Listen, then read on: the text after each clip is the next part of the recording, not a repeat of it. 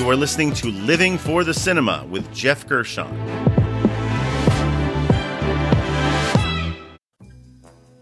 Welcome to our special Living for the Bond series. Now, even though I love movies of all types from all different eras, my overall favorite film franchise is the James Bond series, which technically started in 1962 with the release of Dr. No, which starred Sean Connery and was directed by Terrence Young.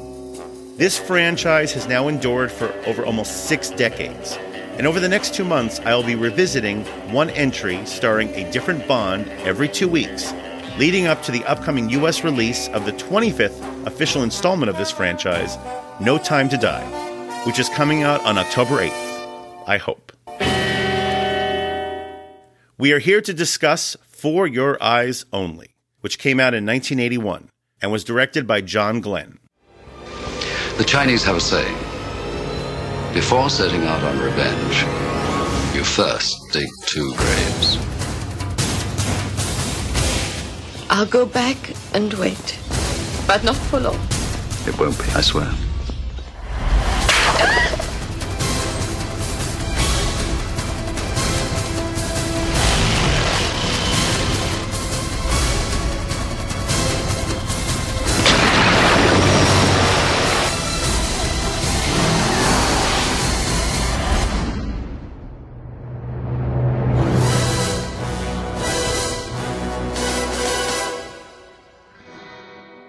It stars Roger Moore, Carol Bouquet, Topol, Julian Glover, Lynn Holly Johnson, Desmond Llewellyn, and Cassandra Harris. The genre would, of course, be spy action thriller. Happy 40th anniversary to the very first Bond film, which I saw in theaters when I was 6 years old, and one of the best, starring the late, great Sir Roger Moore. He was my Bond growing up, though over time, I probably love each of them just for different reasons, even Timothy Dalton. This one featured 007 in a more grounded setting and story, following the insanity of the previous Bond film, which was Moonraker, and had come out a couple years prior. And just for context, Moonraker was the film when we saw James Bond go into space. I'm not making that up. And to call it completely grounded would be an overstatement, because there's still plenty of ridiculousness, despite Bond never entering space this time around. And to start, there's that cold open. It features Blofeld, the arch villain, the head of Spectre. But of course, it's not actually Blofeld, because at the time, when this came out in 1981, there was ongoing litigation over the character rights with other producers who had done other Bond films. So they had basically someone who looked and sounded like Blofeld, but they couldn't actually refer to him as Blofeld or refer to anything his character did in previous movies. This scene kicks off with kind of a sobering moment where we see Bond visiting the grave of his late wife, Tracy, who he got married to several movies prior and was shot right after the wedding. It's a very tragic ending. It was actually the ending of On Her Majesty's Secret Service. But here's the thing. It's a good moment. It's a good callback. But the person behind her murder, guess who he was? It was Blofeld. But because of the rights issues, they can't actually refer to this character as Blofeld or anything he's done. So basically, you have 2 things referencing the same movie, the same character, but they can't acknowledge each other, if that makes sense. So after he visits this grave, he's called to a helicopter to take him back to headquarters. And who's flying that helicopter remotely but Blofeld? But it's not Blofeld. So this person laughs at him, and the whole scene is basically played for laughs. Bond isn't angry at this character. He's just dismissing it because he's just going to kill Blofeld. And then basically it all climaxes with the fake Blofeld desperately offering him a delicatessen in stainless steel while he's hanging off the helicopter before Bond drops him into a smokestack. Yes, just describing that makes it very clear that this is not really an auspicious start for this movie, but thankfully it does get better. Mr. Bond! Mr. Bond! We can do it here! I'll buy you a delicatessen in stainless steel! All right, keep your hair on. Put me down! Put me down! Oh, you want to get off? Mr. Bond!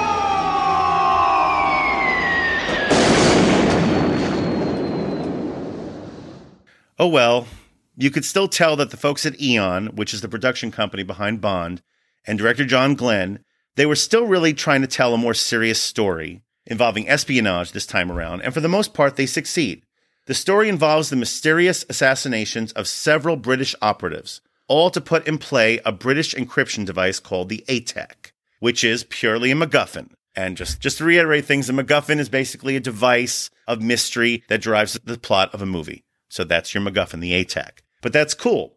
It gives our hero the chance to traverse to various gorgeous locations around Europe, chasing after mysterious arms dealers, countesses, East German biathlon champions, often resulting in some genuinely inventive action set pieces, including two of my personal favorites in the Bond franchise. One of them is that there's an extended ski jump bobsled chase around Cortina, Italy, which is genuinely impressive, especially the more you think about it. You have a motorcycle chasing a man on skis, chasing behind a bobsled, all on the same bobsled track. And then there's the pretty tense climax at the end of the film, which involves Bond trying to stealthily climb up to a mountaintop where a villain has a hideout. Now, no, Moore was never one to do his own stunts, and that's pretty obvious in some shots, but it's still impressive stuff to watch. And that said, this might be Moore's most well-rounded performance as Bond. He's sharp, ruthless when necessary, intuitive, and still plenty charming whenever he needs to be. Roger Moore was 53 at the time of filming, but still really looking good, and up to the task of playing a convincing super spy. In retrospect, this probably should have been his last Bond role, as that would really not hold true for his next two films, Octopussy and A View to a Kill. But regardless, it goes without saying that Roger Moore remains the most charming and certainly the funniest Bond, and more often than not, he's in on the joke. In a rare demonstration of this franchise allowing 007 some actual sexual restraint, he maturely rejects the aggressive advances of a late-teen figure skater named Bibi. And then as they both prepare to leave his hotel room, where she snuck in, he drolly remarks, Yes, well, you get your clothes on, and I'll buy you an ice cream. Two other highlights of the film are the fantastic title theme song, which is one of the best, sung by Sheena Easton, who even appears during the opening credit sequences, looking lovely, singing it all seemingly while underwater. And then there's Topol. Now, by this time, Topol was an Oscar-nominated actor. He was the star of Fiddler on the Roof. But this was also just 6 months after he devoured the scenery, playing Dr. Zarkov in Flash Gordon, which was one of my favorite films from that era, and still remains so. And this time around in For Your Eyes Only, we see him devouring just as much scenery as Columbo, the shifty and smooth Greek smuggler who ends up on the other end of Bond's mission to secure the ATAC. Columbo is definitely one of those cool side boss characters who I really would have liked actually seeing reappear in future Bond films, but alas, he never returned. Still, nobody could crack open and chew pistachios like Topol. I smuggle gold, diamond, cigarettes, pistachio nuts, but no heroin. 40 years later, despite several parts of this film becoming laughingly dated, like the technology, and the less said about it, the better. This 3D visual identigraph is still in the experimental stage. This is still upper-tier Bond, and it's a delightfully entertaining rewatch. And that brings us to the categories. And for the Living for the Bond series, we will have one additional category just for Bond films. And this category would be the Best Bond Bit. Look, this series has so many elements which carry over from installment to installment. Bond fans know what I'm talking about. You have the opening credit sequence. You have the Bond girls. You have the henchmen. You have the villain's lair. You got the gadgets. You have the cold open. You have the final fight. All these little things that we all dissect and we rank about which Bond film has the best this and the best that. So this award goes to the one thing that stands out the most for this particular entry in the Bond franchise. And for me, the Best Bond Bit, the one aspect which has always made this film quite special in Bond canon is that mountain climbing climax. Now, as opposed to your typical climax, for most Bond films, there's no massive explosions. There's really not much even in the way of gunfire either. It's mainly just watching Bond, played by Roger Moore, by himself fighting the elements, working his way up that sharp cliff. There's minimal score, and it's played really nicely for suspense. And as one particularly nasty goon from up top tries to sabotage his climb, we even get to watch 007 figure his way out of danger, but not with the help of a trusted gadget from Q Branch, but with his own ingenuity, mainly his shoelaces. And that brings me to the next category, and that would be the Best Needle Drop.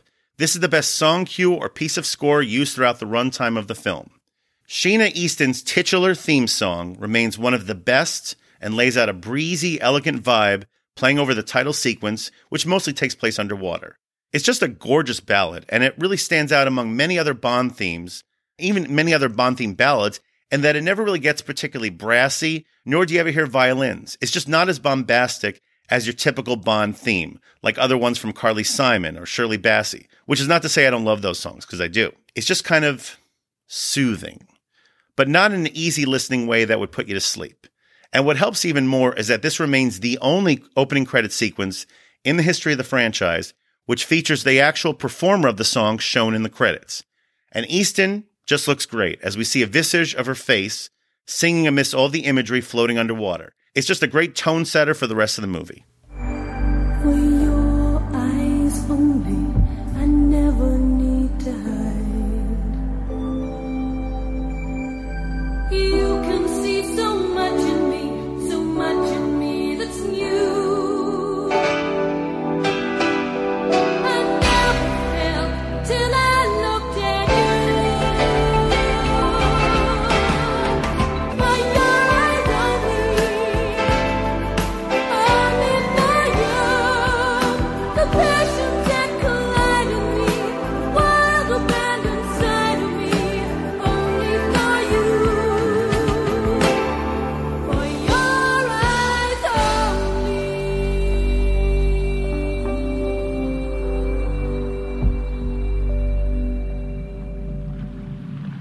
And that brings me to the next category, which would be wasted talent.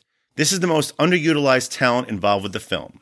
Now, continuing with the music discussion, Bill Conti did the score for this film, along with producing the lovely title theme, which, to his credit, we hear the melody from that theme throughout the score.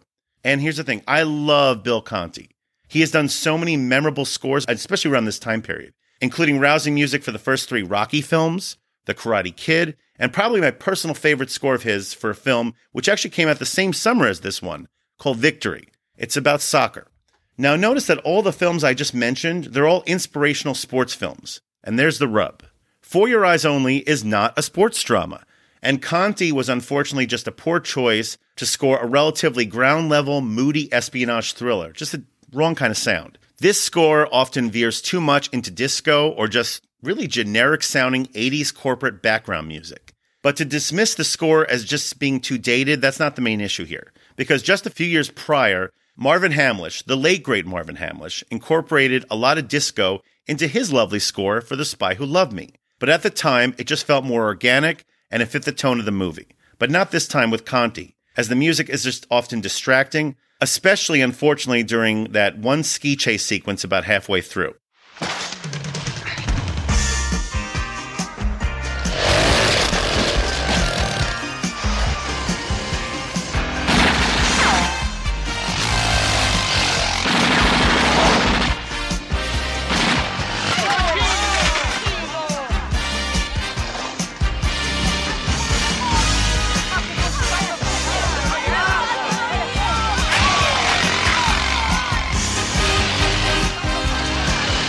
Bill Conti was just a poor match to score a Bond film. And fortunately, John Barry, who was the most prolific of all Bond composers, he did return for the next film. That brings me to the next category, which would be the trailer moment. This is the scene or moment that best describes this movie. Now, Sir Roger Moore was always known as the most effete and the least threatening James Bond, or at least that's how he played him. And the character, as written by Ian Fleming and played by other actors, including Timothy Dalton and Daniel Craig, and even to a lot of extent by Sean Connery, he was always much more ruthless and brutal. But periodically, though, we would see Moore play this side of the character as well. And that happens in what I would consider the signature moment of this film. One henchman for the main villain is named Leopold Locke. He's a creepy European assassin wearing octagonal glasses who has been shadowing Bond during much of his mission. At one point, Locke actually murdered one of Bond's contacts in Cortina, Italy. The contact was named Ferrara, and he was found in his car with his neck sliced open, with a small pin sticking out, brandishing a dove. Of course, by this point, we have already been told that Locke is secretly known as the Dove. That's his alias. And later on, when Bond, along with Columbo, they raid a smuggler's compound, Locke is there. He and other goons shoot at them immediately, and then they escape. Bond sees Locke drive away to a nearby mountain path, but he's able to cut him off by running up the stairs to another part of the road, right near a cliff where he gets the drop on Locke. Bond stands in the middle of the road. It's a pretty cool, iconic image. You see Roger Moore just standing, pointing his gun. He shoots right into Locke's windshield, causing him to veer off the road to the edge of a cliff overlooking a rocky beach. Now half of Locke's car is hanging over the cliff, and as he's struggling to figure out what to do, guess who walks up? It's Bond. He walks up to him and he tosses the dove pin into Locke's lap and then proceeds to kick the car, which is probably already pretty wobbly. The car falls off the cliff and Locke perishes to his death. It's a cold-blooded moment, well played by Moore, and it's really nicely shot for dramatic effect.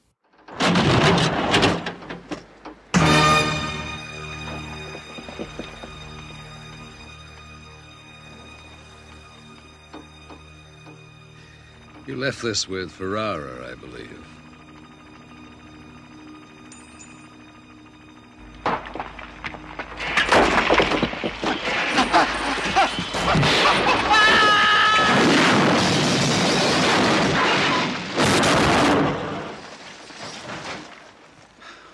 Had no head for heights. And that brings me to the final category, and that would be MVP, the person or people who are most responsible for the success of this film. Of course, it's Sir Roger Moore. He pretty much owned the character at this point, even though the writing was on the wall, pun intended, that's a Bond theme, that it was soon going to be time to recast Bond. In fact, I think by this time, Sam Neill was auditioning for the part, James Brolin. There was even some talk about Pierce Brosnan, but this was the early 80s. It was still going to be a few more years. But this was his 5th time playing the character, and he was clearly in a groove. He never loses his signature charm, despite keeping a pretty keen focus on the plot, which does get a bit convoluted at times. Beyond that, Moore has always been a generous actor, and that certainly shows as Topol and Carol Bouquet, they have their moments to shine as well. Of all the Bond films starring Roger Moore, this is probably my second favorite after The Spy Who Loved Me. Roger Moore sadly left us in 2017 at the age of 89, but the mark he left on this character is undeniable, and he will always hold a special place for me as my first Bond. Oh, by the way, we haven't been properly introduced, Melina. My name is Bond. James Bond. My overall rating for this film would be 3.5 stars out of 5. I like this film. It's one of my favorite Bonds. It's definitely in the top half, and it's one of my favorites starring Roger Moore. I would highly recommend it. If you want to find For Your Eyes Only, it's available to rent or buy on all streaming platforms. And that ends another clandestine review. Please subscribe to the Living for the Cinema podcast, follow and like us on Facebook and Instagram, and join us next time for another review from Living for the Cinema.